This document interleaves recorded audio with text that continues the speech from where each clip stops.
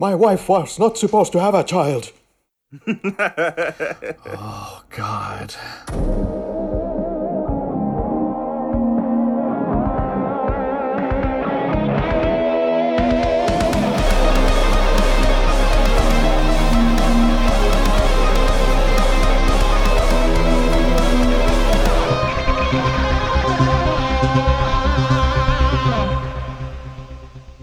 Welcome to the Flick Lab. I'm Karri, a Finn living in Malaga, Spain. And I'm Henrik, Finn, living in Jämsänkoski, Finland. Where? Precisely there. Even Finns don't know where the fuck Jämsänkoski is. And I'm Zach, an American living in Boston. Zach, this is your second episode. You're the new member of the podcast. It Good to is. have you here. I'm no again. longer a virgin, so this is now my second time. So we don't have to be quite as gentle. Yeah, well, congratulations to you. I'm really happy for you. Thank you. A bi-weekly podcast is what we're doing here, focusing on international cinema. Today's focus will be on the films The Ring, Ringu, and Ring. So, Japanese, Korean, and the American version of The Ring horror film. Yeah, also known as The Ring, and The Ring virus. Ring, ring, ring. Why don't you give me a call? That was a good one. Yeah, I'll give you props for that.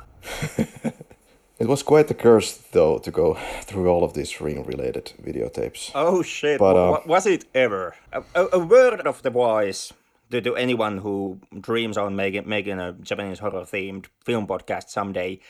Never marathon the 3 first Ring movies back to back. Oh god, a little bit more about that soon. Oh yeah, Henrik, apart from your Belgian porn collection, how's your music video editing going? Well, let's just say at this point of the process, I'm really hoping, like I'm putting my prayers and hopes on the possibility that I myself might land a cursed VHS tape. Alright, so these 3 versions. Well, it all started with Koji Suzuki, who wrote the original novel Ringu. And the film Ringu is a film that kind of opened the floodgates for a new era of horror and J-horror. And if it didn't outright invent this long black-haired girl in white costume, it certainly popularized this trope for several years to come. At least for the Western audiences, the maiden with a long black hair is nothing new to the Japanese audience. In fact, it's fair to say that it's some sort of a trope or maybe even a gimmick in Japanese horror stories. But it's not a reality that perhaps it showcases to you extremely clearly if you are part of the Western audience space. And since we are talking about Popularizing? I just can't fucking twist my tongue to form the word right now. But since we are talking about Asian horror kind of coming to contact with the Western audiences, another major part that is also played at here would be the Gore Verbinski's remake of Ringu, which on its own terms opened the floodgates for the Hollywood Japanese horror film remakes. Yeah, a few words about the Japanese background from my end. One of the most notable franchises alongside this is the copy trope of Ju-on, or what I do consider as the most famous, perhaps, copy of the Ring franchise, aka The Grudge, which is about a curse in a haunted house. And similarly, Ju-on has an incredible amount of 14 films in this series, when you include the 4 American ones, yes, and there's one short film that started it all. Yeah, and I didn't even mention the novels yet, and the comics, and the video game, and the TV series. yeah, and the Netflix series, and like Ju-on also is basically everywhere. And in many ways, I consider it a sister piece, or And it has this similarly massive universe of films. It kind of, I would say, it's a fair assessment to say that Ju-On is a sister piece. I don't know about the shared universe, because Japanese horror, if it's nothing if not full of, oh my god, there is a location or thing that has a curse and a dark-haired maiden tied to that curse. Like we have had in Japanese horror, we have had haunted skyscraper apartments. We have had haunted photographs. We have had haunted basically whatever. And what is this new film where actually Sadako and the antagonist from Ju-On take on each other? Oh boy. Yeah, that's a whole another topic. Basically, how the two franchises have transformed from the original films or the original stepping stone movie of those franchises. So the whole thing started in 1991 for The Rings. And so far there are 6 novels that has been released. In 1995 came out the first movie, the TV movie, Ringu Kansenban.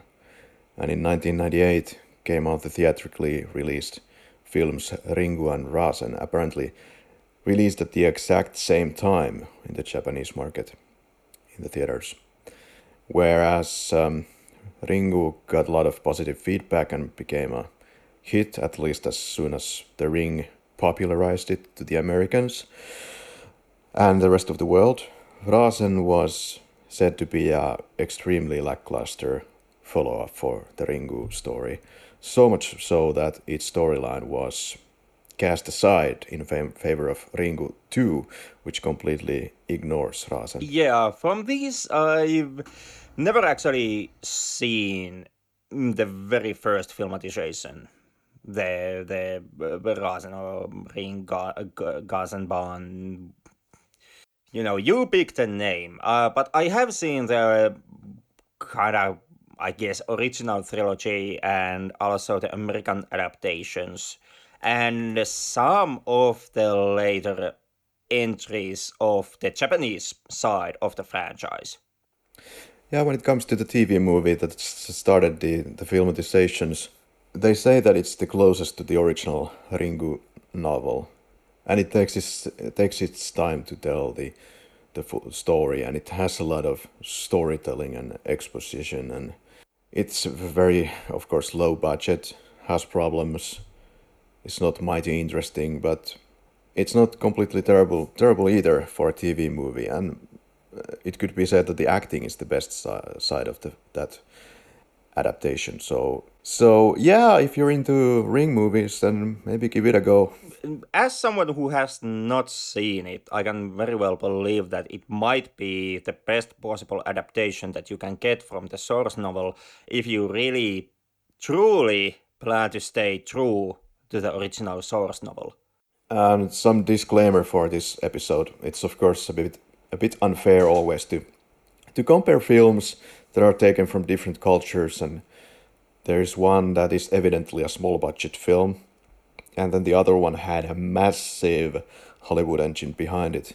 When I checked the IMDb's box office mojo, it says that The Ring had a budget of 48 million USD, and even for a horror flick, this is quite a unfathomable amount of money for a horror film. That's a shit ton of money. And that's in 2002 dollars. And if you look at the horror films that are made now, well, the trend is now to make it for cheap and then have a big turnover. And it seems to be working for production houses such as Blumhouse, as we have discussed in the Halloween episodes. But yeah, I think for any horror movie, this is pretty huge. And it went on to pull 249 million in the box office worldwide. For the Japanese one, it is, as usual, quite hard to find any complete statistics. We would also have to consider the home video sales revenue after the Ring American version was released. And I don't have those statistics, so... Okay, where do we want to start? With the original, or so-called original? Let's start at the very beginning. It's a very good place to start. Yeah, I don't exactly know how much we have to stick to any kind of a chronological order when talking about these films, because I'm fairly confident that as this episode will go on, the line between what film we are talking about and what film we are trying to remember most specifically, it starts to get really blurry. It does, and maybe I could start saying some words about the groundedness of the 1998 Japanese version. So obviously it's more grounded than the American counterpart. It feels more realistic to a point. And I have to say to a point because, for example, in Ringu you have this carefree attitude towards supernatural abilities in a way that you just casually might go that, oh, I have those supernatural powers too. So, I know where Sadako is coming from, the main antagonist. So we just suddenly realized that the father of the kid in the story apparently has supernatural powers.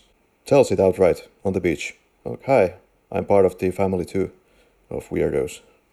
Yeah, which also means that the kid will have supernatural powers, and eventually, basically, everybody has some sort of psychics except the mom. Yeah, otherwise I would say Ringu is more toned down, stripped down, and not always to its benefit. Oh boy, I have a couple of notes on that. Let's get into it. Let's get into it.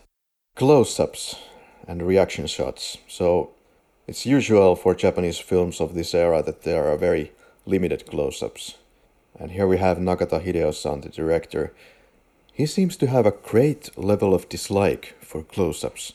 Maybe it is just cultural and or budget but it cannot explain everything. It is just also the prevailing style of the late 90s and early 90s. My god, it doesn't look good now 20 years on. Sometimes I wonder, what did I see really visually in these films? They can look so monotone. Whether it's due to the common cultural style or not, I don't know. The fact is that there's there's a lack of close-ups or proper reaction shots. The film this way keeps the observer, the audience, at a distance. And for me, the audience engagement suffers as a consequence of this. Yeah. Did you notice the same thing, that you get much closer and you get tracking shots, you get dollying, you get all this kind of a dynamic thing that you usually expect from a horror movie in the American remake. Basically, the camera fucking moves in the American remake. It does. That's what happens. It's a tremendous amount of Steadicam in the original, and just the camera staying put in just in one angle. And basically, one clear example of this, in my opinion, in Ringu is the moment when our main hero or heroine has seen Reiko has first time seen the tape, and she panics in the room and rushes out the room, runs off camera, and then remembers that wait a second, she still is gonna need the tape, the physical tape, and runs back to get it from the VHS player. And it's something like 30 seconds from simply from one angle shot. Like certainly, yeah, it's one shot take, and that always means that it's Artsy. masterclass, artsy masterclass cinema, and you can't criticize it because one shot. But I was actually when Kor Verbinski took the reins and jumped into the situation, I was kind of happy when the camera actually started to move. Yeah, I have to be really honest about this, and there's a lot of these Japanese fanboys here that defend Ringu at all costs over the American remake. I think I saw the American version first, then I saw the original. I felt that, of course, the Japanese is gonna be a better one. I was maybe going with this mood into the film, then I watched it. I was like, well, yeah, some things are maybe better here, and it wasn't that kind of an overwhelming sensation of, oh my god, this is so much better and so much creepier, and even less so now. I kind of have the similar history, even though different experience with Ringu. I too originally saw the American remake first, and then went and checked out the Japanese original, feeling very confident that this will be a hell of a lot better than the American one. And to me, yeah, when I originally saw it for the first time, Ringu really was something else. And I was like, oh my god. To me, it was perhaps my first Japanese horror films that I personally checked out.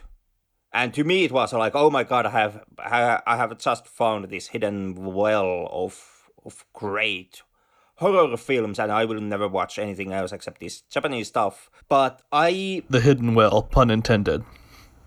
Pun very much intended.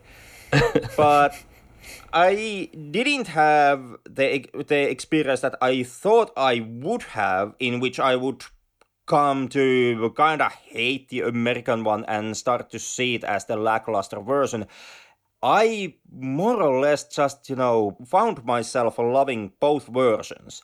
And now that I have 3 years of hardcore film podcasting under my belt, and I revisited Ringu, I suddenly find myself that the film no longer holds the same effect on me that it once had. And I'm suspecting very much that is the amount of Japanese horrors that I have consumed over the years. And much like all those years back, when Ringu and Japanese horror felt somehow radical and different, since I have become familiar and stagnated with American-style horror movies, now I'm kind of getting the same experience also with Japanese horror films. Yeah, it's weird how it works like that. A little bit of a tangent on that. I went to the hellhole known as YouTube, and I just happened to see the Chris Stuckman review of the original Ringu he was going through at the time, like some of the sequels and the originals. And he basically praised it through the roof and was completely Stuckmanized with the film, as they say. Wow, that was surprising from a guy who has done a lot of reviewing. That's surprising, yeah, because I usually line up pretty well with him, and Right. I would not line up with him on this.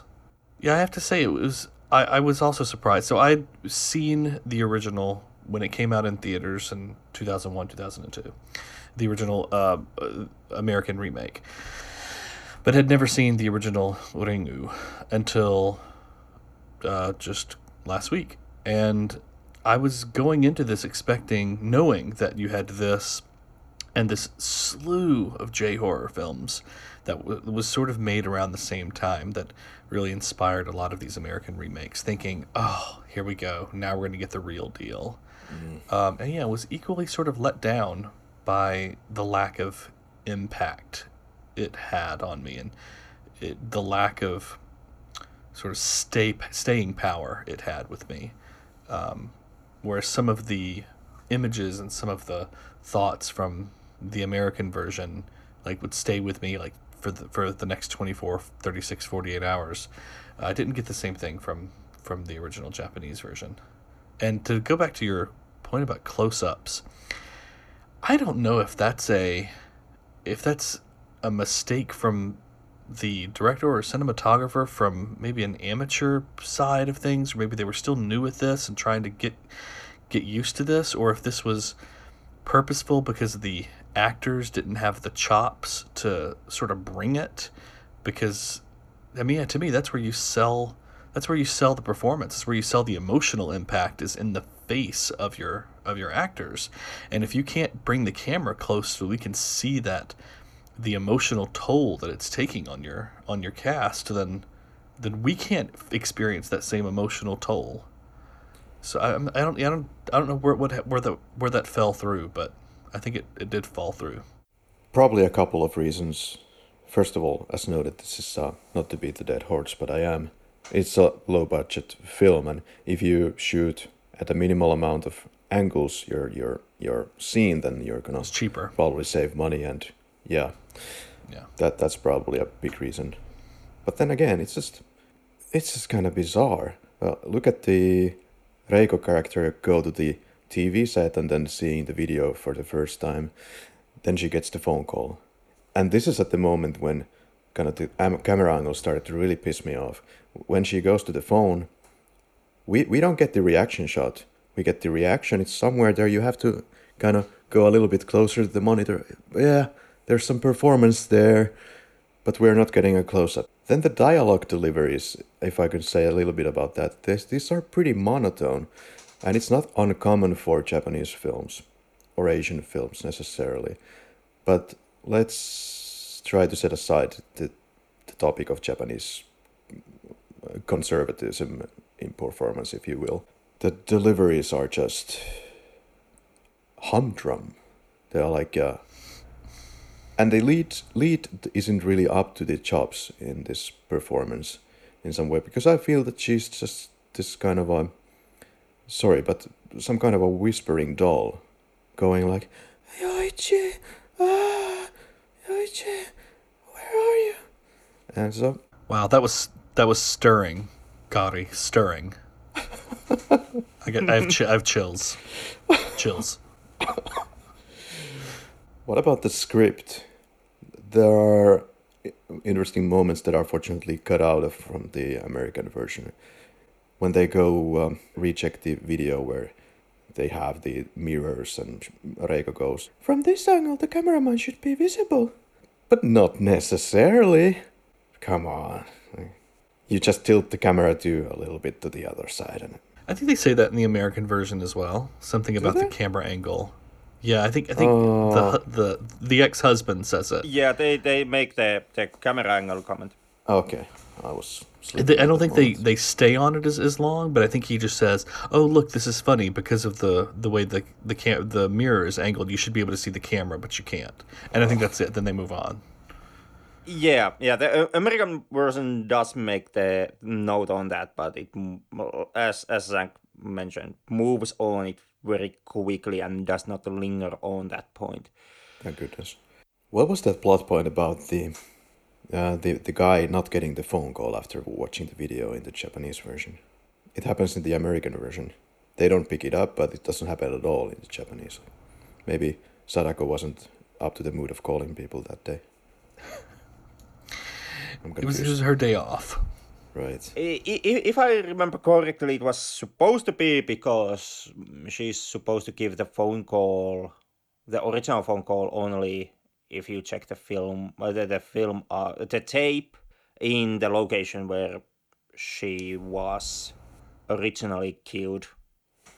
Okay. She can only call locally. She can't call long distance because that's like an extra charge. Yeah, I mean, come on, man. Do you know how much this is 1998. We didn't have like national cell service. Well, yeah, we didn't have WhatsApp. Poor Sadako. Yeah. But also the soundtrack falls flat for me. Well, DreamWorks seems to have re-released the Ringu. Was that then the mass release of Ringu to the Western audiences, so to speak? I'm not sure.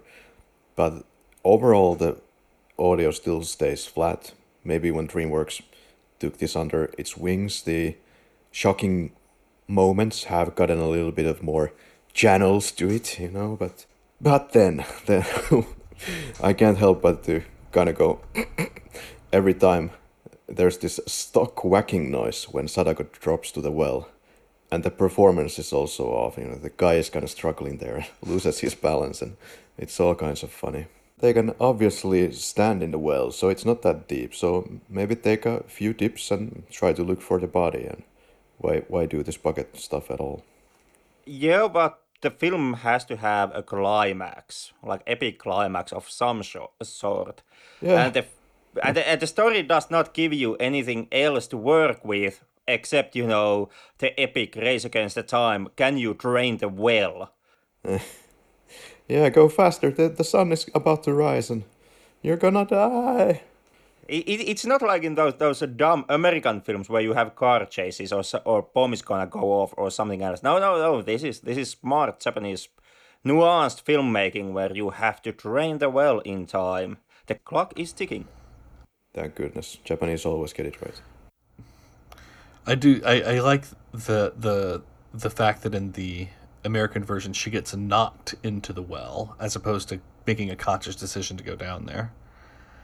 I think that's a better plot device for getting someone down there. Of she gets pushed in, not pushed, but knocked in. Oh yeah, yeah, that's true. Then there's the color space. It's dull, and there's no foreboding element about it. That there is nothing really about it. Many of these films of the era, from Japan, maybe ones from South Korea, from the region, they just look boring, color-wise. I don't know what that is. Yeah. The most common defense is that it's just because the Asian filmmakers want to utilize as much natural light and the effect of natural light on natural colors as humanly possible. So therefore they refuse to color the film footage. And it totally shows. And the way that the lighting is done, yeah, same thing. You know, the sets are barely lit. And so the camera work feels TV-ish to an extent that it can be read as a stylistic choice for realism. Yeah, but it's now when you look at it in retrospect, it's as uninteresting to look at as it was 20 years ago when I first saw Ringu and other Japanese horrors of the era. It's like it's made to look as exciting as a Sunday evening dishwash. I like that description. Yeah. So about the close-ups, still we can go back, 80 years? Griffith used close-up like 90 years prior. I wouldn't be thinking that I would be talking about Griffith again in this podcast, but Griffith... Especially in positive note, but here we go again. Oh boy. But I don't see why it's so unimaginable for this film to... Why it wants to break the rules, the basic rules of attention build-up. Fixed angles that linger on for minutes, and it just keep me at a distance. It's poorly composed even. Maybe it's so natural that it's poor. And I don't know how much you can actually defend Nakata here. Like, certainly you can make the case. This is the third film that the dude has under his belt as a director. So, to some extent, you can, of course, make the argument about, still somewhat building up director at work. But then again, at the same time, Nakata himself, before he became a director, he had working experience from working on the Japanese Pinku films. The erotic, story-based, softcore, pornish movies. Very much, ladies in lingerie and some soft sex scenes tied together by a revenge plot type of movies. And you kind of would think that having the experience on the Pinku market would kind of give Nakata more experience on precisely on close-ups and on camera movement, and perhaps even in coloring your film and using systematic lighting and other these tricks. Because if you just take a long shot and with camera staying in one place and just let the film run, you can't really make an erotic scene. So the Pinku films kind of have to utilize a different type of cinematography tricks just for, in sake of having your erotics in your erotic thriller films. I was wondering about the visual style, the visual look of it. I liked how you described it, how it's... Yeah, it's like Sunday evening dishwash. Yeah. I think in the American version, there's obviously that sort of green color correction, color grading that they've done, and it's very cloudy all the time. It's very rainy, and that's I don't know which came first, the chicken or the egg here. If it was they set the film in Seattle, Washington, which is in the Pacific Northwest of the states, which is always very overcast and very rainy. Did they set it there so they could make the film look that way, or is it because they set it there they were like, oh, well, I guess we have to make the film also look this way? Well, not Maybe that's part of the sort of mood they were going for. And I don't know if there's something with the Aizu or the Izu Peninsula where Ringu is set. Is there sort of a similar climate in the same place that always gives it that sort of damp sort of a look? that would make sense. Because if so, then maybe that's what they were trying to repeat was we want to give it sort of that same overcast feeling. Yeah, that's highly likely. And in all of the movies, the island seems to be in a very cloudy, rainy location. So, could be. I don't want to speculate on behalf of Verbinski, but yeah. Visual effects wise, I also have a beef with that. Like, I'm not giving slack to this. That the film, it's using a frame with inverted colors, for Christ's sake, in its opening climax. Like, really? This effect that was available to everyone who had consumer camcorders at the end of the 90s. It just looks really cheap. Yeah, I think we keep coming back to this idea of it just being done very cheap. And in some ways, I can respect a horror film that's made for cheap, done for cheap, but you're still producing something that's of quality because you want it to have a certain look. But this, sadly, I think it's just done cheaply. It's just ineffective. Yeah, in a way, it has this sort of a special, its own world going, which feels at the same time kind of realistic, boring, and in some sense disturbing. But The Ring, the American version, I feel that improves on all of the things that I've been talking on. It doesn't do everything perfectly, nope.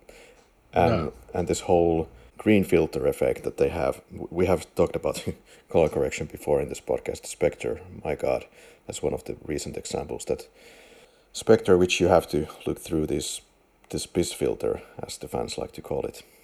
And well, here I guess it's some kind of a Matrix hangover, or not sure, but it makes the film look a little bit too otherworldly and kind of distanced from reality because everything is green.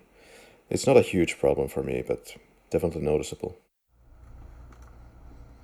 Interesting that you say it could be a Matrix hangover. I'd never thought about that, but this is in the aftermath of the Matrix, and very well could be. Yeah, and The Ring, it might be the only movie that makes water look disturbing for me. It just happens to do that. You look at a glass of water and I'm like, ooh, what the hell is that? Oof, don't want to go near it.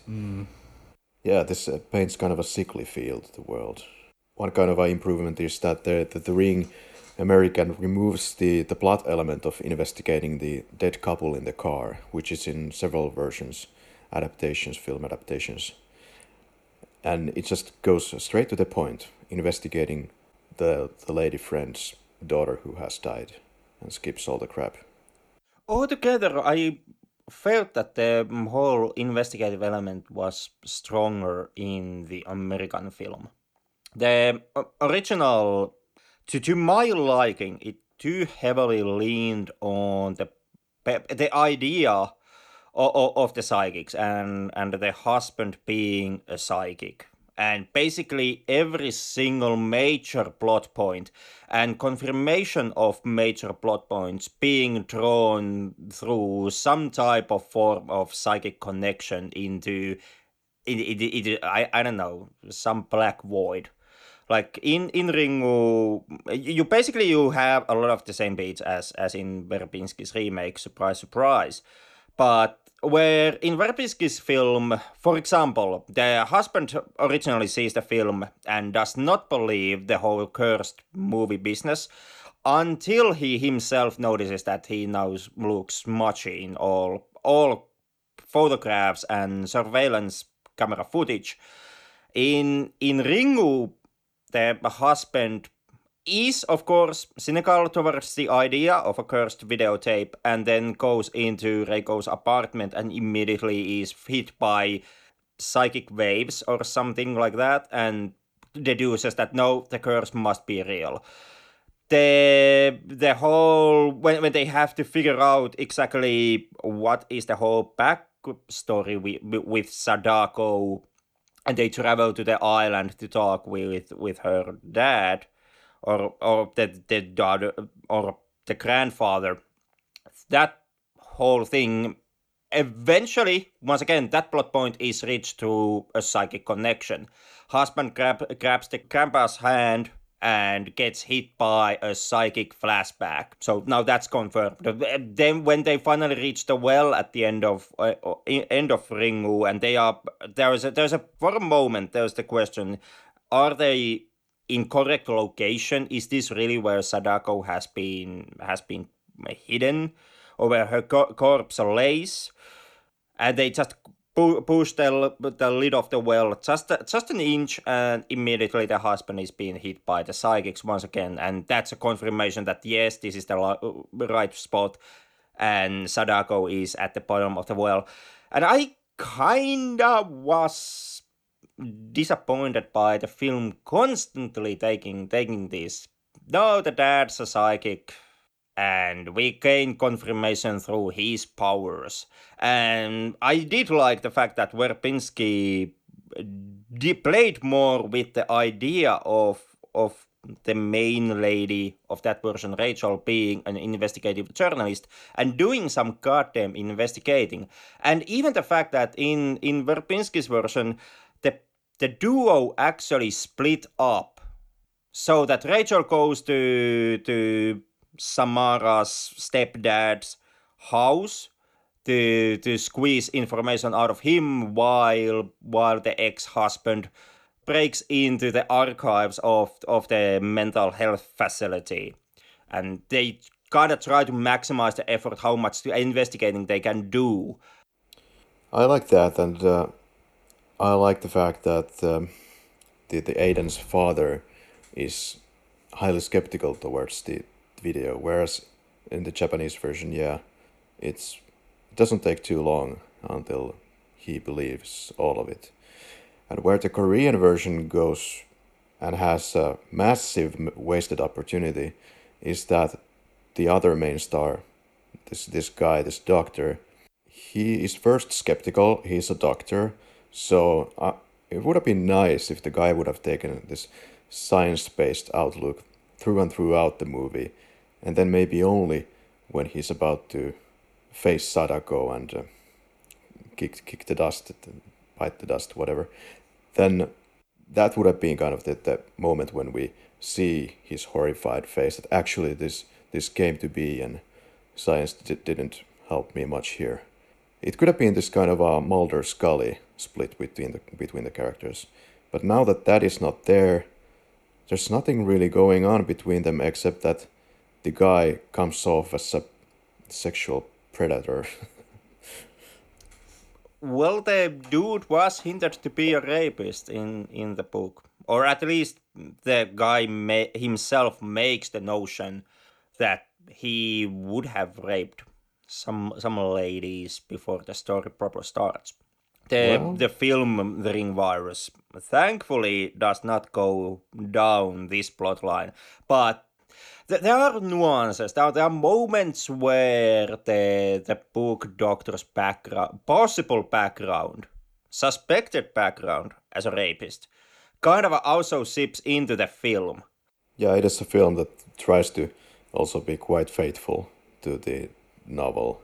It tries and it tries not. The Ring Virus is kind of curious oddity, in the sense that it boasts the claim that it's going to be respectful and follow the novel instead of the previously done Japanese film version of the story. But at the same time, there are major things that the ring virus also kind of just left off from the story and instead opts out taking the solutions made by the Japanese film version. One such, well, the biggest example of this is the whole fact that, well, Sadako or Ring Virus's version of Sadako, once again, and or her vengeful spirit is the culprit of all the deaths. That's not the case from the original story. Originally, the famous killer in the Ring was supposed to be a self-conscious strain of tuberculosis virus that had psychic powers. That's your killer, the original killer. See? Yeah. Okay. Yep. See, the thing goes in the original story that Sadako, if I remember correctly, from the book, there's some time when I read it, Sadako suffers a nervous breakdown and is confined in a mental health clinic where her doctor rapes her and finds out that Sadako has both the coochie and the balls, which is kind of a shocker, and decides to axe the bitch and drop her into the well, where Sadako suffers for X number of days, building the grudge against basically everyone. Now, unbeknownst to her doctor, the doctor also happened to have tuberculosis, and through the act of rape, Sadako also gets the virus.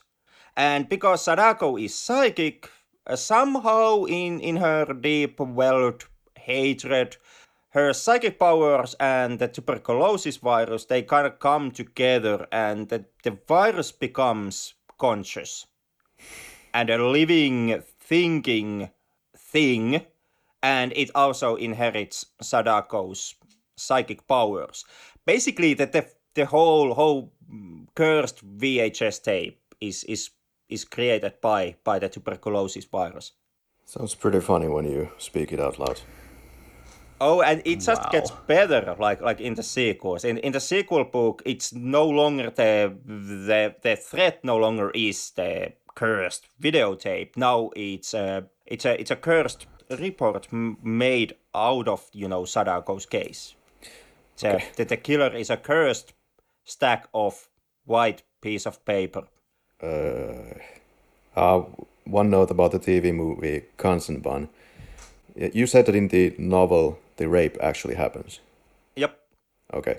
Yeah, in the Kansenban there's a guy next to a well with Sadako, and the guy basically is telling to Sadako how much he loves her while he's groping her tits, and then Sadako is kind of like, maybe this is not cool, and well, I'll let you play with me anyway, and then the guy goes to grope in between the legs and finds something that he is not pleased with and is shocked, and then Sadako goes like, oh, you're all the same, and after this there's a bit of a scuffle, and of course accidentally, at least half accidentally, Sadako falls into the well.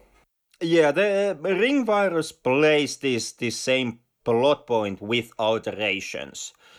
In the South Korean remake, the rape, a possible rape happens. There's sex, and you kind of can't be 100% certain if it's consensual or not. Following the groping, this is all done by a patient in the same clinic where Sadako works as a nurse, and not by a doctor. And following the groping, well, the possible alleged rapist strangles Sadako and pushes her down the well. Right. Since we've now brought it up, I find it interesting that the fact that Sadako is intersex in seemingly the original novel and in the Korean version, but not in the American remake. And I don't think if it's mentioned, I don't know, correct me if I'm wrong, is it mentioned in any of the other sequels? Any of the other American sequels? I don't believe it is. No. No.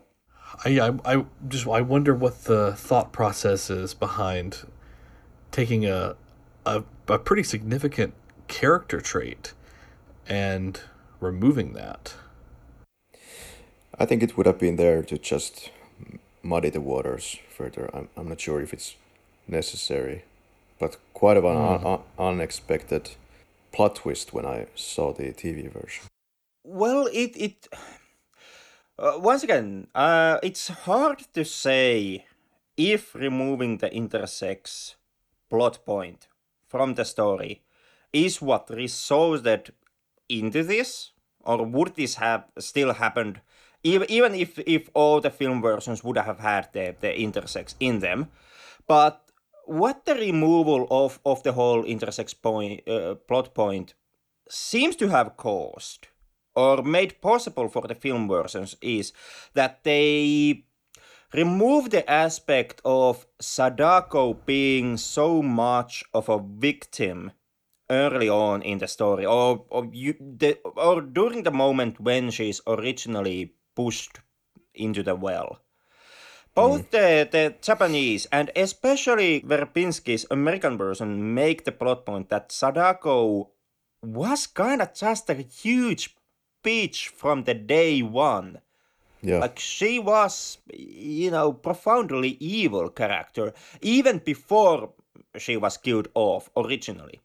And at least the Ring American and Ringu, you never get a glimpse of why she was pushed into the well, right?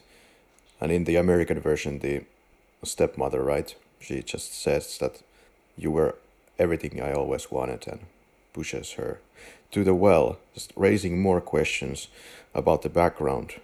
If you accept the given background in Ring 2 and the third part of the American series, well, there you have more answers. Yeah, in the American remake, they do make a point that Sadako, or Samara, as she is to Verbinski, she put images into basically everybody's head. Apparently shocking and harmful images. She used her psychic abilities to basically torment her parents. And that would have been the reason why the mother eventually would have killed her off and dropped her down the well.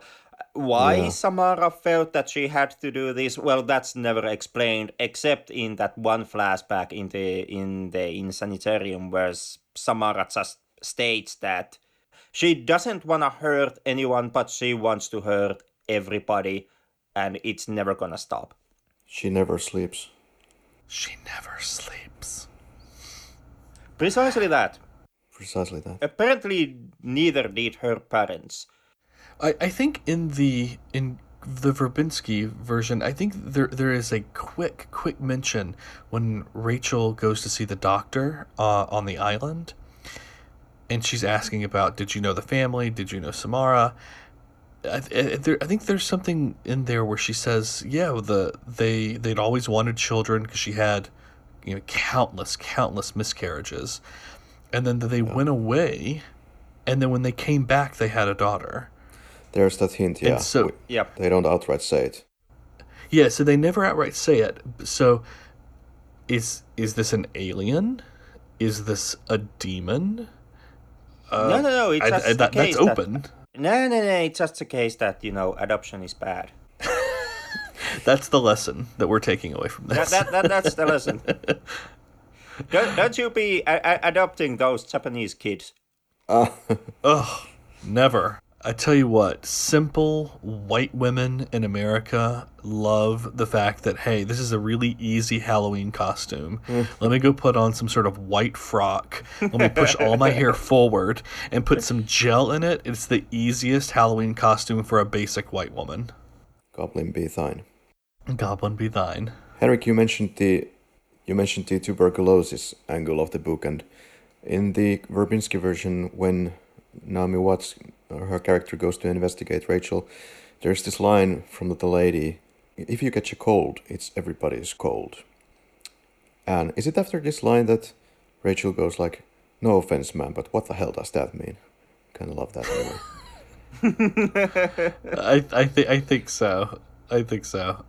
So what the hell does that mean? Because I always found this notion kind of puzzling, and it seems to be a reference to how a sickness spreads, maybe in the way of information. And what Samara is doing here, she gets her kicks out of sharing the videotape. If you fail to share this videotape, you're doing it wrong, and Samara will kill you. So she's a virus. She's the COVID freaking O2. She very much is. And it could also be seen as a reference to the way that we spread information, like sickness in this day and age. Sickness, which is also a word they use for Samara to describe her, or at least the animals. Well, since you brought up that whole point about technology, I kind of see it in the same way, especially in the original works, like the novel and the original Japanese version Ringu. The novel came out 91 originally, so it came on the late end of the VHS craze, just before the whole world switched gears and turned into DVD. And kind of what I see in the original Japanese text is a certain type of condemnation towards, well, essentially technology. The major point of the story is the VHS tape, which originally, when it came out in 1980s, it was a game changer, technologically wise, in a way how societies were able to consume and product culture. You no longer had to watch video, go to movies to see the films. You could just watch them at your own time, at your own leisure, in your own home from a VHS tapes. And it also made production of media that much more simpler and also less expensive. We all of a sudden, thanks to VHS, we had the boom of these straight to VHS films that were basically anyone could make one. It was that cheap and that easy. You could also say that, yeah, when VHS tapes started to get popular, that's when people started to consume content.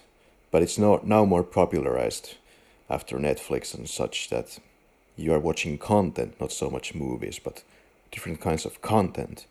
And where I feel that the Hollywood or the movie industry has become this mass production house of stuff that you don't 99% need. But yeah, it's just more of a business than artistic endeavor. Yeah, and like you mentioned, the content, that's actually what you're dealing with the original film tape in Ringu universe. It's not a movie. Every single film, especially Korvis Verbinski's film, makes the point that it's not a movie. It looks like some edgy student film material. It's very much content that has been easily produced by Sadako's or Samara's ghost, or in the novel, the tuberculosis virus, and that can easily be transmitted and transferred into the society to be kind of consumed, where it slowly carves its way, very much like a virus. And something that happens in both of them, perhaps most noticeable, the biggest Japanese horror movie franchises, The Ring and Ju-On, is that there is a force that forces a violent change to the society. they in both cases there's some kind of a dark entity or force that spreads like a disease and just eats more space.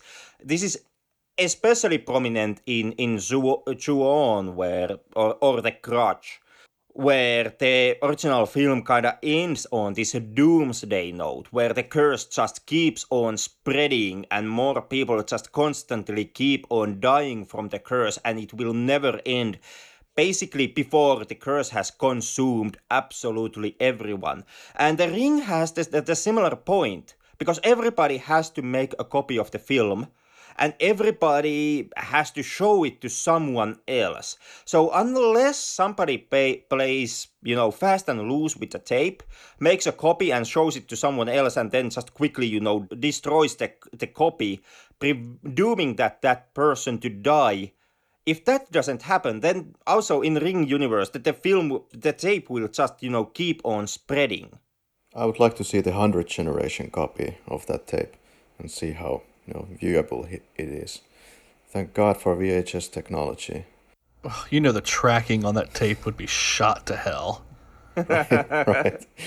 Would be some kind of a black lines just running through. I'm happy that Samara changed to digital in the sequels. So, I mean, good for her. Good for her. She's embracing the changing world and the proliferation of advanced technology.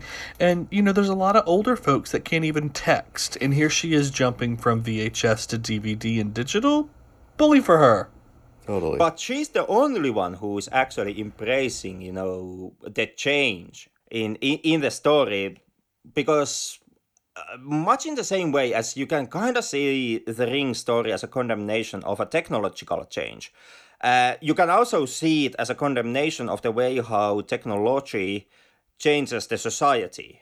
And this is, in my opinion, the case very much in Ringu, where we all have the image of a traditional, quote-unquote traditional Japanese household, where there are several generations living under the same room. You have the kids, the parents, the grandparents, they all share the space. But Ringu makes a large notion on the point that that traditional family does not exist in Reiko's household. She is, as the story starts, she is a single mother who has broken up with her husband, and also the grandparents just believe they live somewhere in some place. And once she comes into contact with that videotape, the only way how she can actually fight her way out of the curse and from dying in course of 7 days is by basically reversing her social status, leaving her status as a single mom behind and reconnecting with her ex-husband. From this point onwards, the husband actually becomes the major player in the story, who is the character who makes most of the notions or drives the investigation most forward. Reiko herself becomes less capable and more hysterical, and once or twice even, threatens to quit the investigation while it's still going on, and she herself is under the death spell, or at least believes she is. Yeah. And she also has to reconnect with her grandparents in order to, get someone to look after her son so that she can run around to do the whole cursed videotape investigations.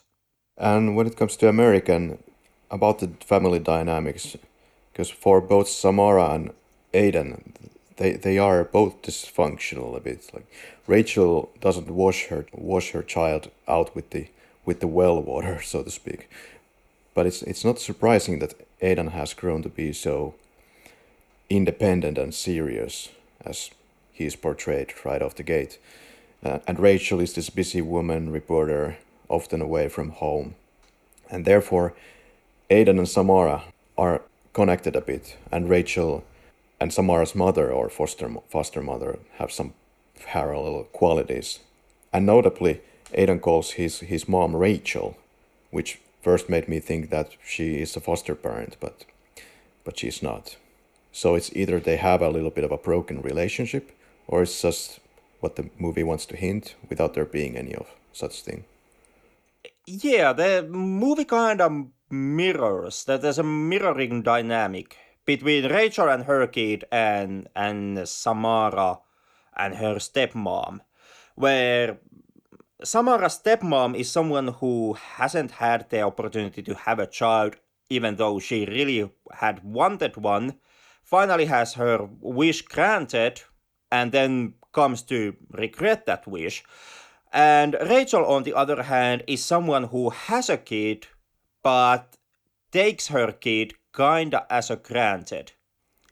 Yeah, it seems that Rachel and the guy, forgot his name. The guy and the Rachel seem to have a warmer relationship going as the story goes on. Yeah, I had never thought of that point until you just brought it up just now. I think that's a really interesting character arc for Rachel. I don't think that she feels no love for her son, but it's not the typical mother-son relationship. At some point, it's mentioned that her and whatever Martin Henderson's character's name is, Noah, that her and Noah had Aidan when they were very young. So potentially maybe 17, 18, maybe they were still in high school. Obviously, it didn't work out between the two of them, and they didn't stay married.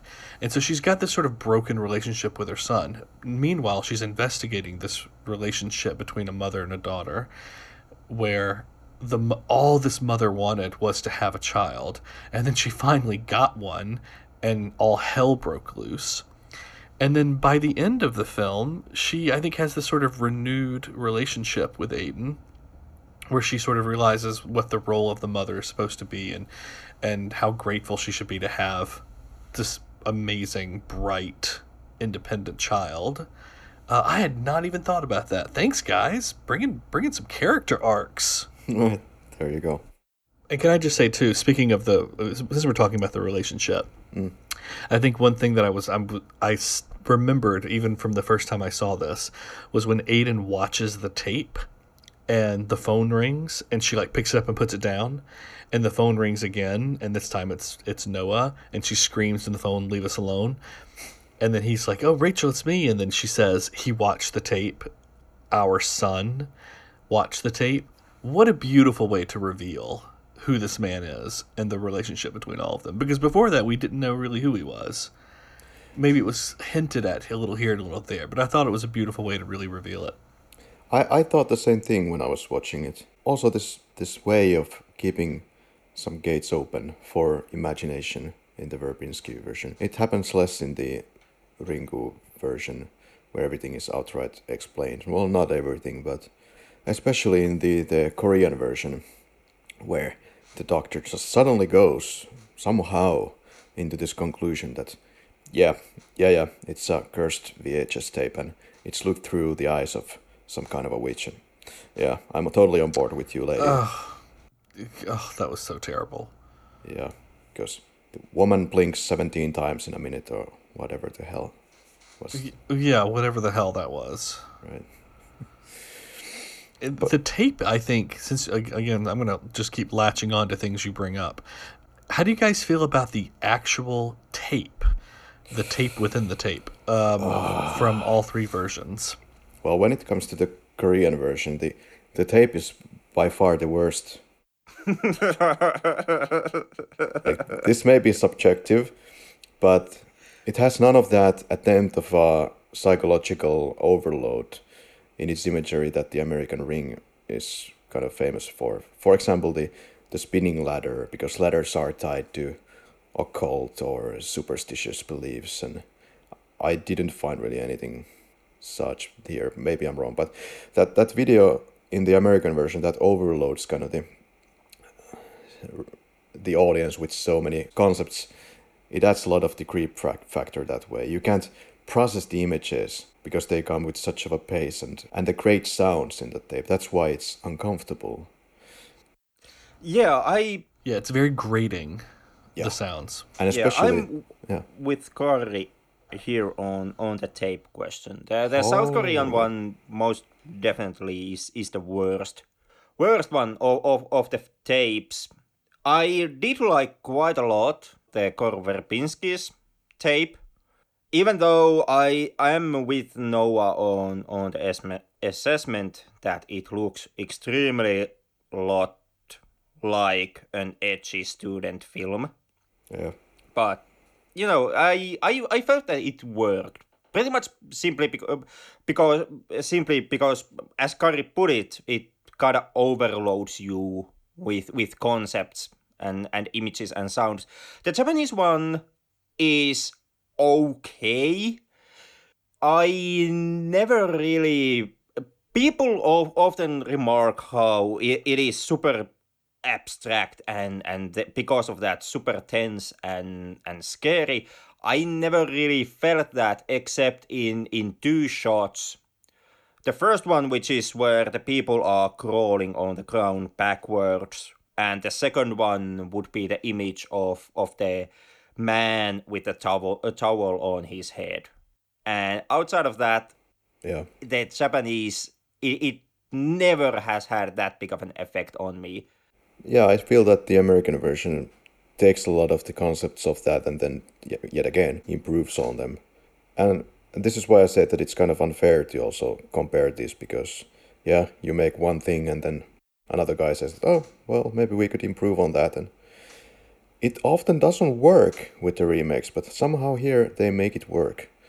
I like the part about, isn't it like this that in the Ringu video, when Sadako appears in the mirror, that mirror is now on the right side of the screen.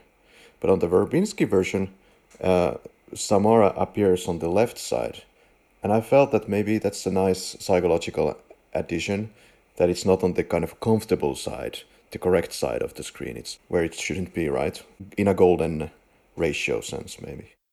Interesting idea. What's the most horrifying element in these videos for you guys?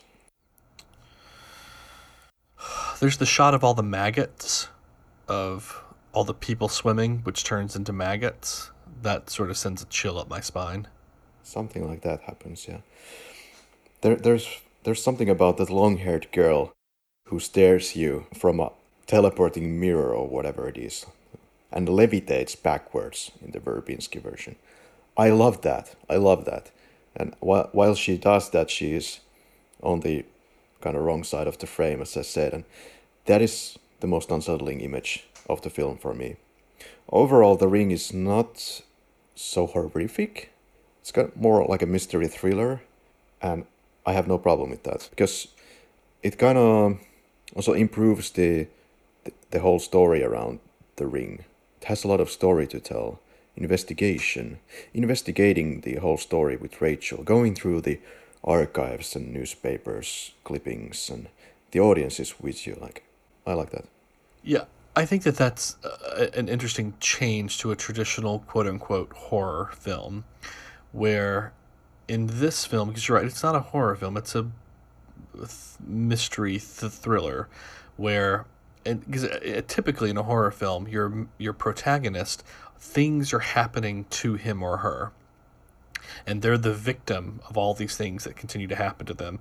Whereas this, the protagonist is the doer. They're proactively seeking out. She is out there trying to solve this mystery. She's going to places. She's talking to people. She's trying to figure out what happened, which I think is a nice sort of flip on a traditional horror film. Absolutely. I don't know. I kind of would argue against you on that notion. Not in the sense that this wouldn't have the investigatory element, but I often feel that a lot of horrors actually do lean on having some type of investigation plotline in them. It of course it feeds into what type of horror films you check out. Like for example, Friday the 13th. No investigation plot lines in them whatsoever. None at all. The entire franchise. They're just victims. They are just victims. But then again, for example, there's a fair number of on the Nightmare on Elm Street franchise where yeah they still are very much victims, but there are characters who still try to do an investigation and figure out what's going on. Yeah. It doesn't happen in every single one of the Nightmare sequels, but I would say it does happen quite constantly.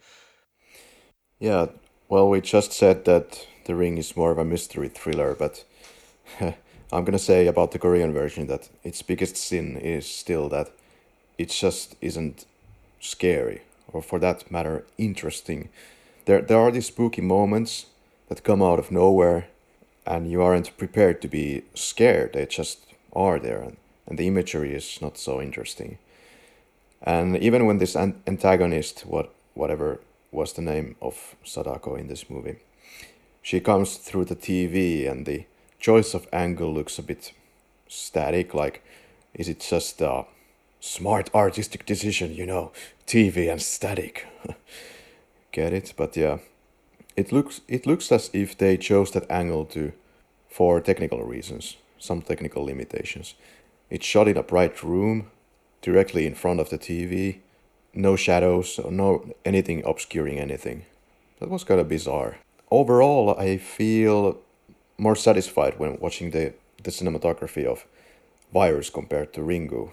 We have close-ups finally, we have some dollies and livelier characters than in Ringu, but then the script is poorly paced and they go through this scary tape over and over and over, and it's somewhere around the 45 minutes mark when the doctor doesn't reaches this abysmal conclusion that okay, yeah, let's go to the deep well end. And Yeah, the ring virus is kinda curious mess.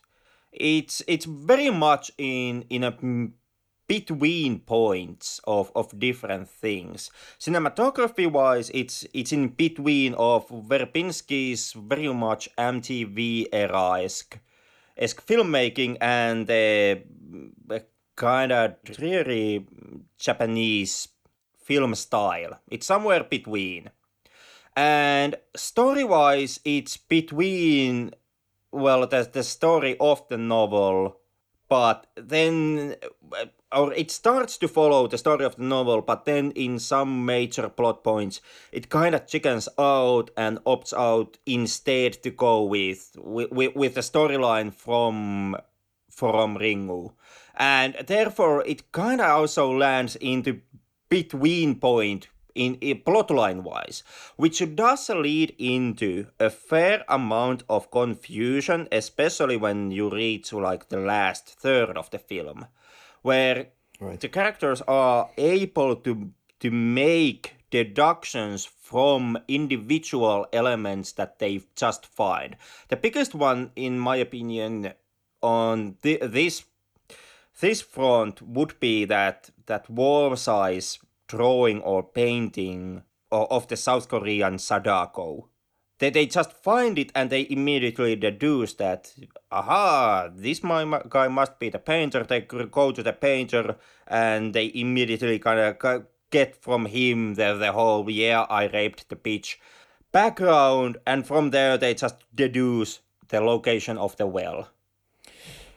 And the biggest frustration point may be that there is no chemistry between these two characters, and somehow it's by design, but I don't know if it's the book to blame or that they didn't then alter it. I don't know, but it provides nothing to the audience, these two guys together. Yeah, it's a complete dead zone. Originally, the book, once again, if I remember correctly, the reporter and the doctor, they were supposed to be old friends. Like, they knew each other before the story really happens.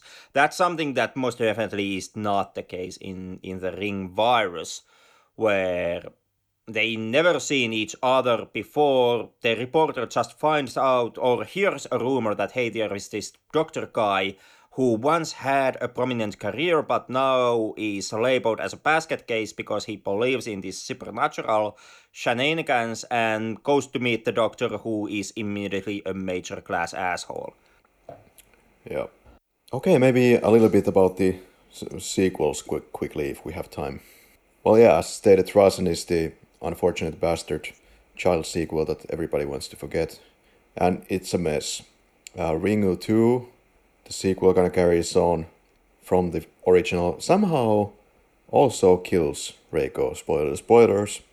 It really wants to get rid of Reiko in both Rasen and Ringu 2. So there was basically an explosion in 98 and 99 of not only the Ring films, there was also 2 TV series in Japan, which I haven't seen. And after the American versions, there's now been kind of a comeback of Sadako in Japan. There is Sadako 3D, there is Sadako 3D 2, and what else? And the latest, I believe, is the Sadako, titled only Sadako. And then in between somewhere there is Sadako versus the Chuon character.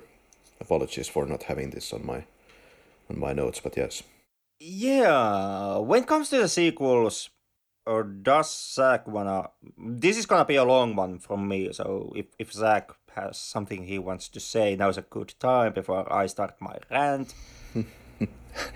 Proceed with thy rant. Okay, thank you very much, my good sir. When it comes to the sequels, it kind of reaches an complete clusterfuck the further down the pipeline we go. And I kind of see the change in technology to be blamed for this.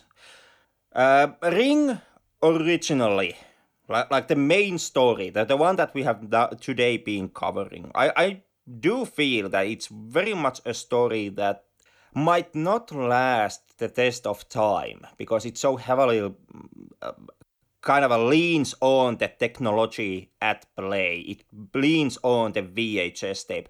The VHS tape is a like a major part of the aesthetic. True. Of the Ring films. Just like is the kind of the snowy static that you get from the TV screens, or did get from the TV screens. You can't get it anymore with a modern TV. Our today's version of static is nothing more than a text, no signal. And the VHS tapes have been transformed into DVDs, live streaming, Blu-rays. And because of that, I do kind of feel that you, me, Zach, we might be kind of the peak generation for Ring, the original Ring story. We still remember VHS. We have memories about the old TV sets. We know what the hell that snowy static actually is. But I would say today's children will grow up in a society where the technology is so advanced that when they are at their 20s and they check out the Ring for the first time, they are not most likely gonna understand what the hell is VHS. And why is there that grainy static on TV screen? Why doesn't it just say signal loss? And why the picture quality is so shit? And the audio is completely terrible. Like, what is this? Why? And the sequels kind of try to course correct it. Yeah. Like, the driving motif in the sequels is that somehow Sadako has to be gotten out of the VHS realm. And it goes batshit bonkers with it. Like, the third one in the series, the prequel to Ring Zero Birthday, if I remember correctly, that has like a evil clone of Sadako. It's either evil twin or evil clone, but there's like a good and bad Sadako. Then there's the latest American version, Rings, in which tries to play the whole plotline that, well, now finally somebody has to digitalize the VHS tape. And I felt that a huge part of the scary aesthetic was immediately lost, since we were now dealing with .hvi file. And the one of the latest one is in Japanese territory is Sadako versus Yuon. Sadako versus Kayako. Yeah.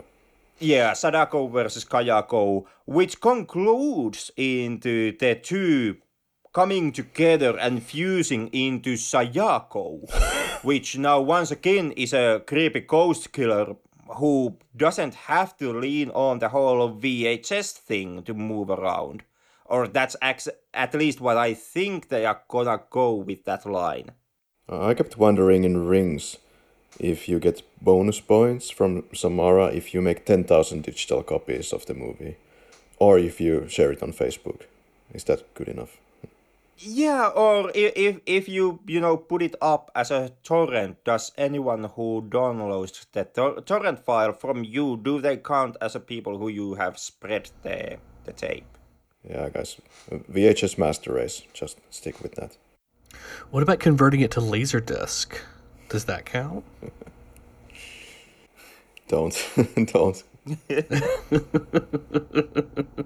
I don't know. When Gore Verbinski's film came out, it was shortly after when I found out the Ring fanfic section of the internet. And one of the very first gimmicks that the fanfic writers utilized was the idea of somebody digitalizing the videotape. And usually this played out with the idea that I found the videotape and I went mad from seeing it and from the impending doom that it brought upon me. So I digitalized it and I put it up on the torrent network, but I renamed it to be porn. So now there's a like a fake file which promises you hot teen sluts XXX on beach, but if you download it, it's actually the cursed Ring video. And I even back then, like back in to the 90s, I kind of felt that even though the idea is kind of clever and intriguing, it still lost something. Like it didn't feel nearly as effective to me since the material was not on a VHS tape. Yeah, this might be the only time that I'm going to defend VHS here and just say that in a VHS form it looks more organic and it just loses that when there is none of those frame drops. And well, I guess it could be argued that it's more digital what Samara is doing with this frame dropping teleportation powers when she kills the guy in the Ring. But I like that added effect because in the original Ringu she didn't do that. She becomes much creepier with this added static effect and the teleportation.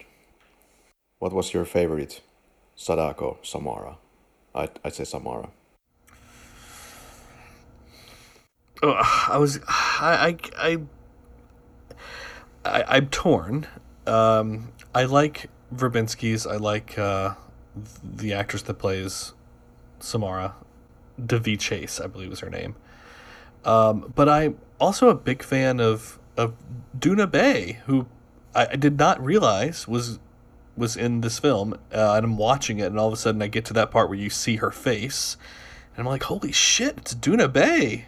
But she's done a lot of the Wachowski sisters stuff. So she was in Cloud Atlas. She's in Sense8. She's, I believe, going to be in the new Matrix Part 4. She's pretty fantastic. So I just like her as an actress, just in general, even though we didn't get to really see very much from her. Yeah. Okay. Anything in your notes that you still want to quickly mention before quickies? Not on my end. I've ranted everything. I have a bone to pick. Go ahead. Here's my bone. So you watch this tape, and then you're gonna die 7 days later. 7 days. There's two things. 7 days. Two things about it that I don't get. One is in the opening scenes for all of these, it's usually these two girls having a little sleepover, and they're sort of joking around, and one's like, oh, have you heard about this tape? Yeah, like, oh my god, like, you totally watch it and then you die 7 days later. I don't know why I gave them a California Valley accent, but and then one of them's like, oh my god, no, like, I saw it, no, and they're really freaked out, and then they sort of like joke about it, and then something happens where they then turn really serious again. I'm like, wait, so did you really see this tape or didn't you? Because the fact that you keep going back and forth between being like freaked out and then you're like joking and you're like, oh my god, yeah, so Billy and I, we went to the mountains and we totally did it. We totally had sex. Oh my god. Like, wait, are you scared for your life right now or not? Because I'm a little confused by this. Right. So that's one bone I'm gonna pick, and then my other bone that I'm gonna pick is, we follow Rachel and we follow these other women as these main characters who are experiencing some weird shit as their week progresses. To me, one of the most visceral things is Rachel choking on a glass of water, and then she is full-fisted pulling out these electrodes from her throat. By the way, I don't know how they did that, but holy shit, that was very effective. Okay, so that to me would be a very scarring thing, and I would be like, oh my god, yeah, like there's some fucked up shit going on. We got to figure out what's going on. But it seems like this did not happen to the girl at the very beginning, because she's just sitting there having a sleepover with her girlfriend and talking about, what do you want to watch on TV? And oh yeah, we went to the mountains with my boyfriend. Like, have you not been choking up electrodes? Have you not been seeing creepy images? Have you not had the week from hell? You should have like circles around your eyes from not sleeping for the past 7 days. So apparently that only happened to Rachel, I guess, or to these main characters. So the inconsistency is a bone I have to pick. Yeah, she was just an airheaded teenager. Yeah. she forgot the whole I was puking out electrodes just a couple of days ago thing. Or it was just that, well, she didn't realize anything was wrong because she already was choking on a lot of hair on that little trip of hers.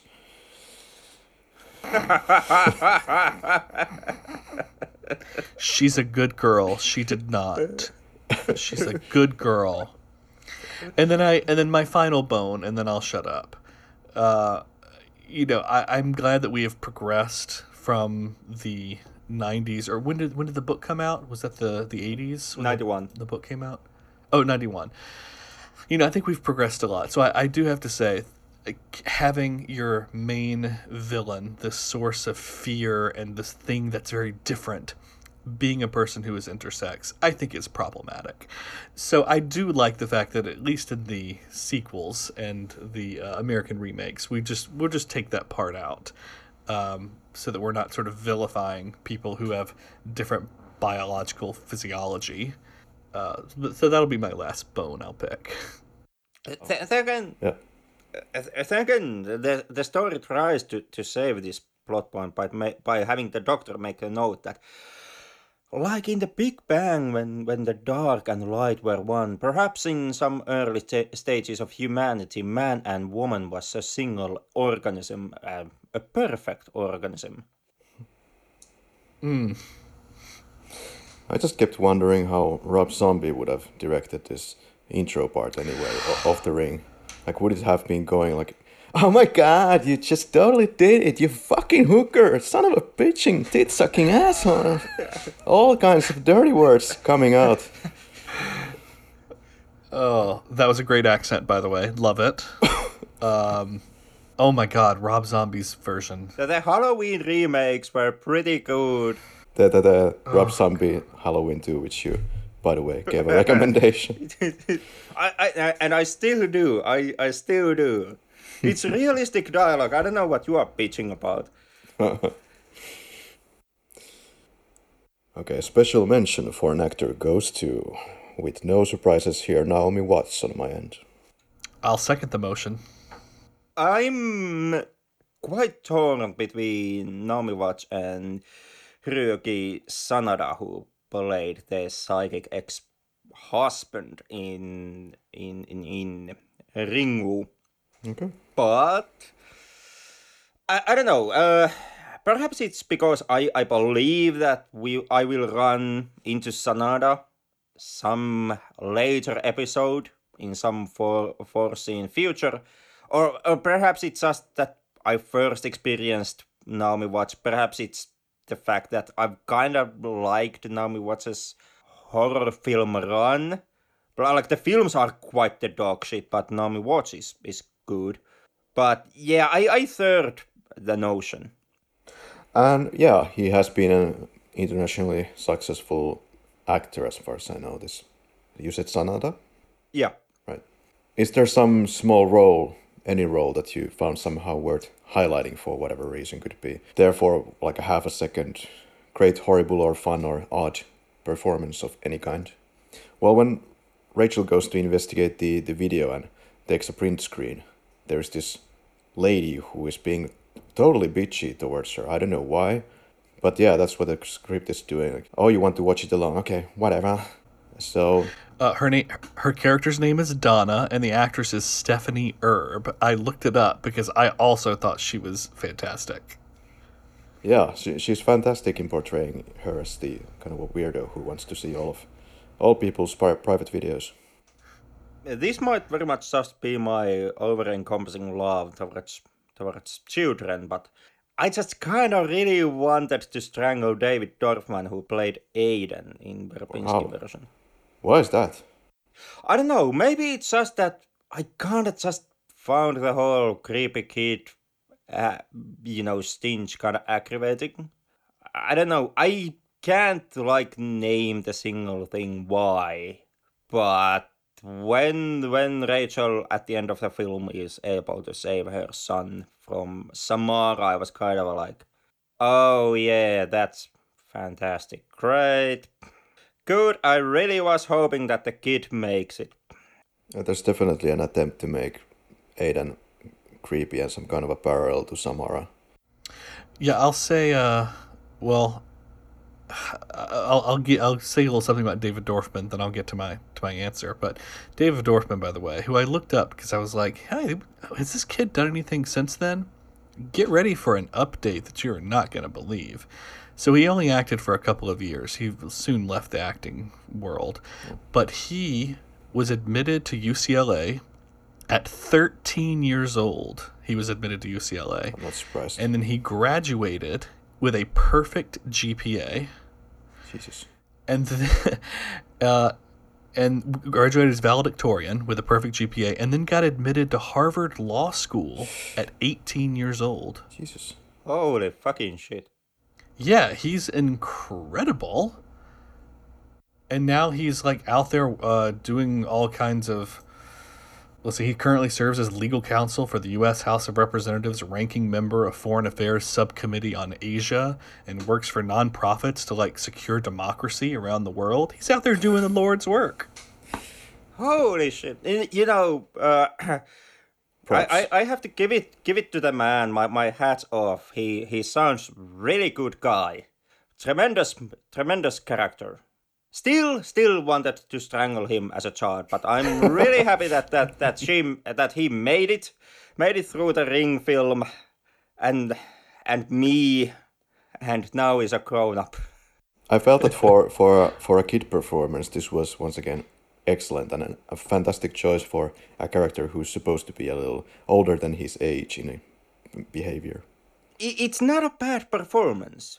Yeah. I feel that I have to stress that one. I got that. My quote unquote hate towards him as a kid in Verbinski's The Ring. It's not due to his performance. There's just something that I found quite aggravating, and I can't name it. But since he now has a law degree, when this podcast gets hit by a copyright strike and Kari is taken off the air, we kind of can already suspect who is behind all that shit. Alright, what resonated with you the most in these films?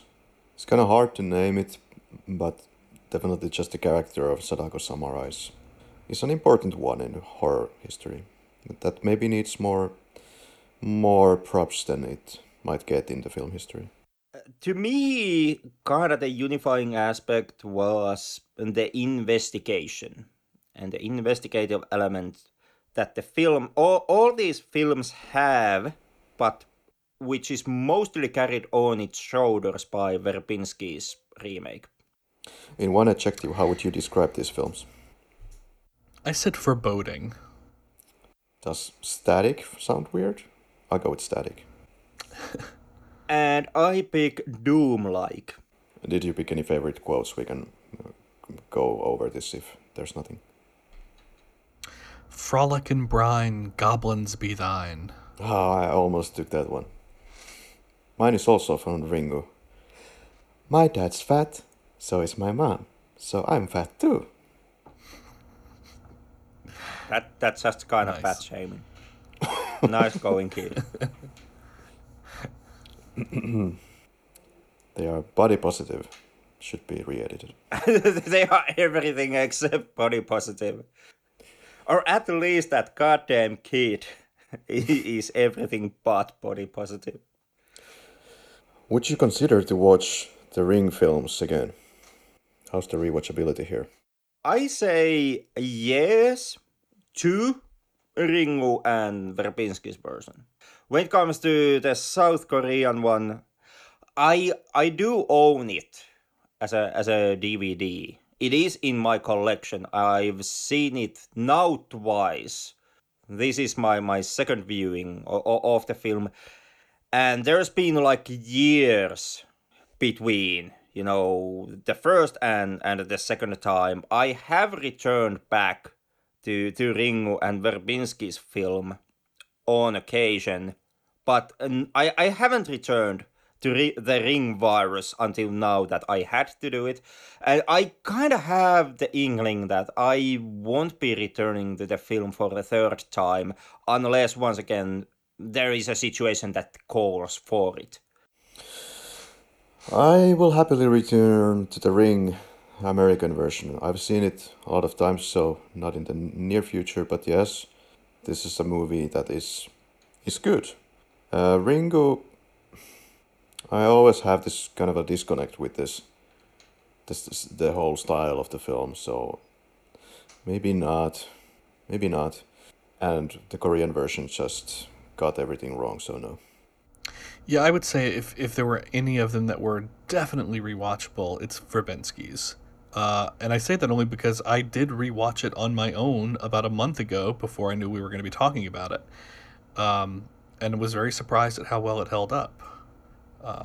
The other two, not as much. Yeah, true. My appreciation for the American also rose a lot during the research phase here. Well, would you recommend these films? I guess that was already answered. So yeah, I would recommend the American and skip the rest. Same. I would still extend a recommendation to Ringo.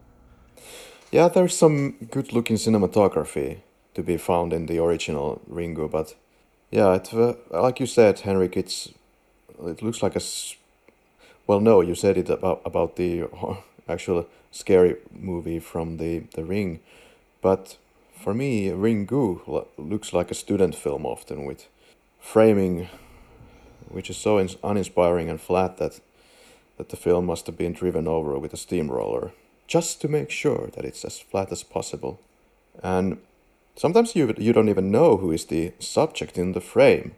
I would like to just go on a little rant on this, because when Reiko goes to talk to the students in the funeral, and then the camera tracks towards the students, who are we supposed to be looking at here? Okay, the one that speaks the most of the students is in the bang-on center, but we have a lot of noise here. The background is full of asymmetrical noise and similar colors to the foreground, so I feel it's just a lazy angle, as an example only. And some of the choices, they can feel somewhat forced on by the location and the budget, but most of the dullness I found was avoidable.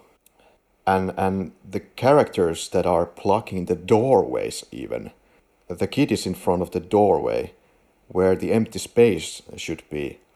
left for that foreboding effect or somebody being out of focus in the background, which The Ring does at least 3 times, and it works for a great effect. And it's not even trying the Ringu to do that. Why? Just Verbinski's doing all the right moves here. Well, order of preference for the movies. The Ring, Ringu, and Virus for me. I would say The Ring, Ringu, The Ring Recut, and then The Ring Virus. And if you don't know about The Ring Recut, I highly recommend it. You can find it on YouTube if you just type in The Ring Recut. It is a trailer for the Verbinski Ring, but recut to make it look like it's a beautiful, romantic, tearjerker drama. And it is Gotta see that. amazing. It is amazing.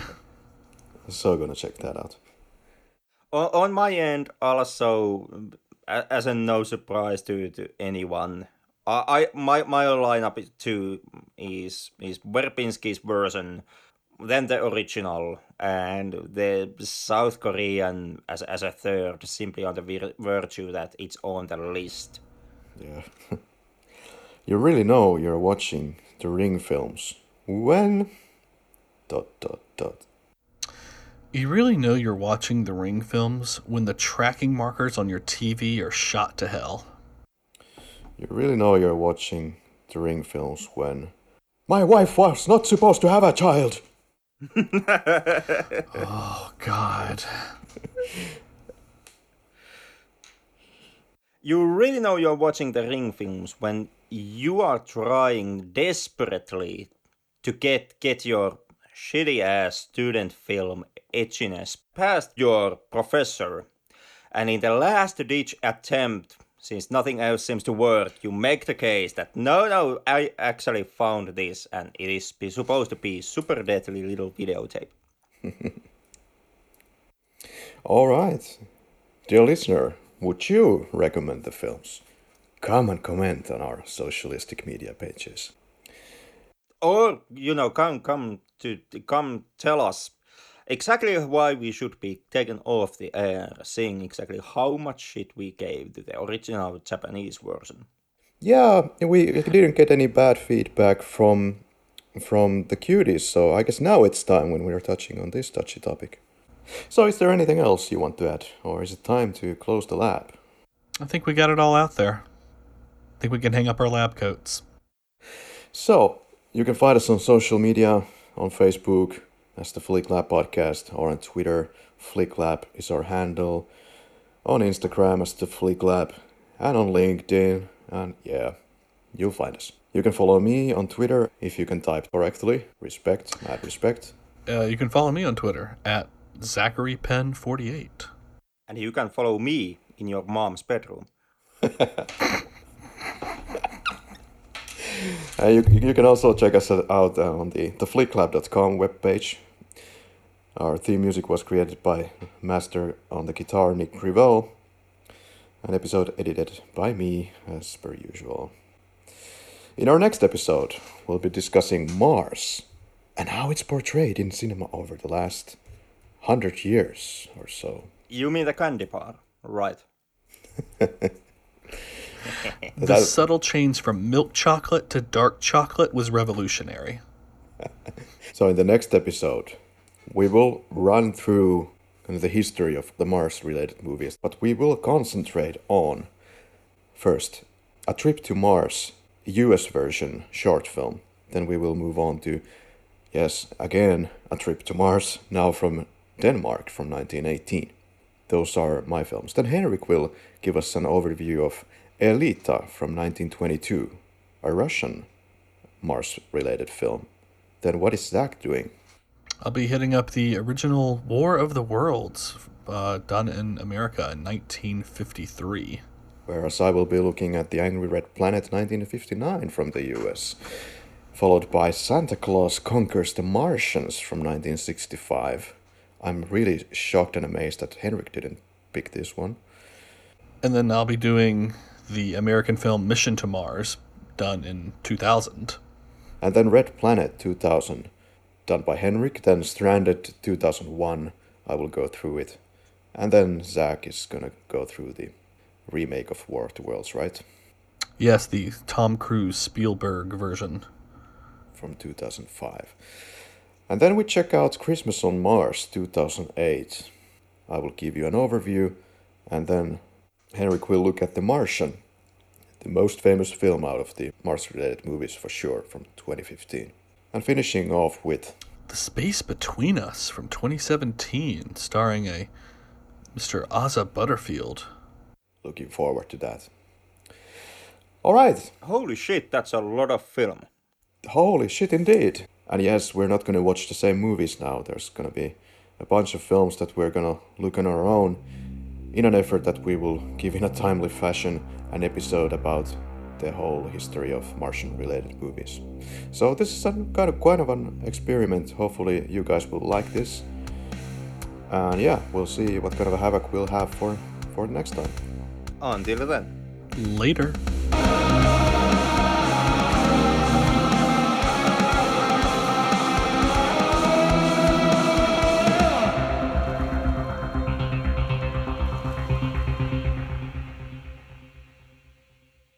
Stock footage of, I don't know, Karelian pie and green balls. Yeah, I live in the forest.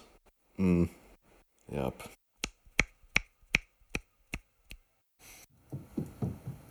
Is somebody playing some audios at the background? Could be. Yeah.